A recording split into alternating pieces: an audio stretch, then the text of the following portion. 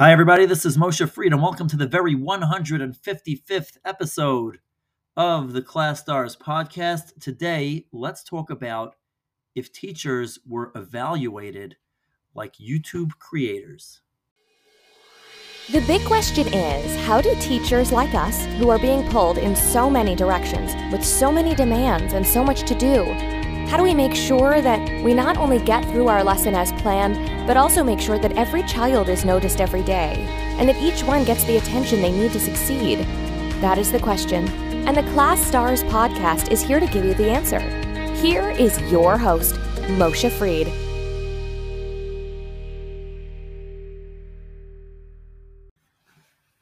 So I came across this interesting podcast, the Lex Friedman podcast, very popular, and he had Mr. Beast as a guest, who is also an extremely popular YouTuber. He's one of the biggest YouTube accounts in the world. Very interesting, young guy, super duper successful. And so whenever, I'm not a big listener of the Lex Friedman podcast, but when he's a good interviewer, when he has some interesting guests, I like to listen. He's very good at bringing out the best in the people that he's talking to. So here he was talking with Mr. Beast, who just has this incredible empire that he's building on the platform of his YouTube channel. And they were talking about whatever it was that they were talking about.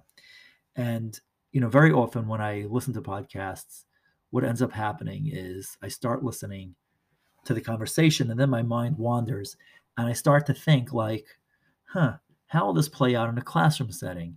How would this play out if we're trying to help kids get teachers' attention, the kids who need, the kids who are at risk of being unseen? And my mind kind of wanders off into the places where it typically goes. If you're curious more about that, there are 154 other episodes of this podcast that you can listen to learn more about that. So I'm trying to think like, here's a guy who was able to get 40 million views on his YouTube videos, like easily, like that's what he's averaging. I think it's incredible. It's really, really incredible. And I started to think about how do we measure success on social media, on YouTube, on Twitter, on Instagram. And one of the metrics that are used are actually, believe it or not, engagement, right? So there's how many views your video or your post gets, how many times it's shown. And then the next metric is what kind of engagement, how many accounts engaged with your content. And I was thinking, look at that. They're monetizing these platforms, YouTube, Twitter, Instagram, Facebook, TikTok, are monetizing based on engagement. Posts that get more engagement will give the platform and the creator more money. And how does this work?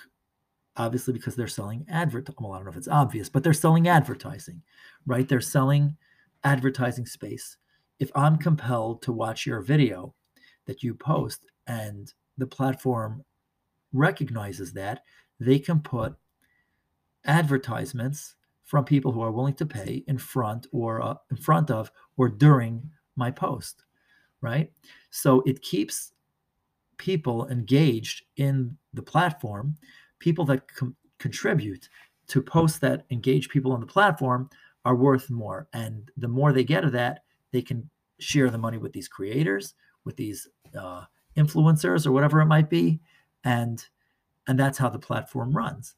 So I don't know if this is getting a little bit too technical for the average teacher who's not even interested in this kind of stuff. But the idea that I was thinking is that there is a huge gap between engagement and actual profit, right? Not every engagement is going to lead to a sale or some kind of advertising.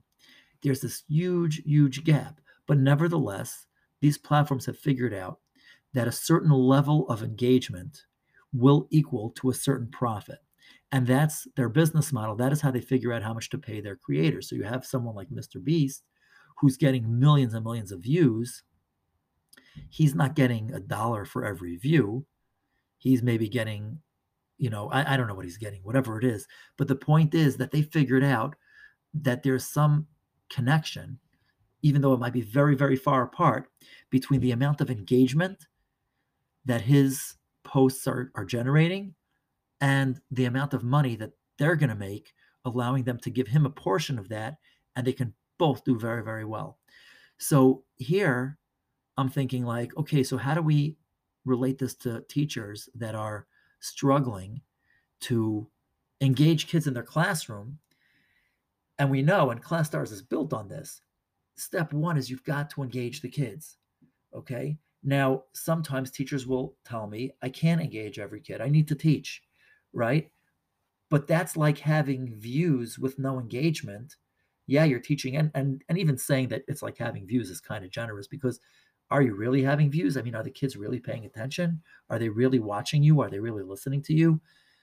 They should be. That's definitely, they definitely should be listening to you. That's what they're there for. That's what you're there for. But we've been in meetings and lectures and even remember back as when we were kids in school where we weren't paying attention. We don't always pay attention.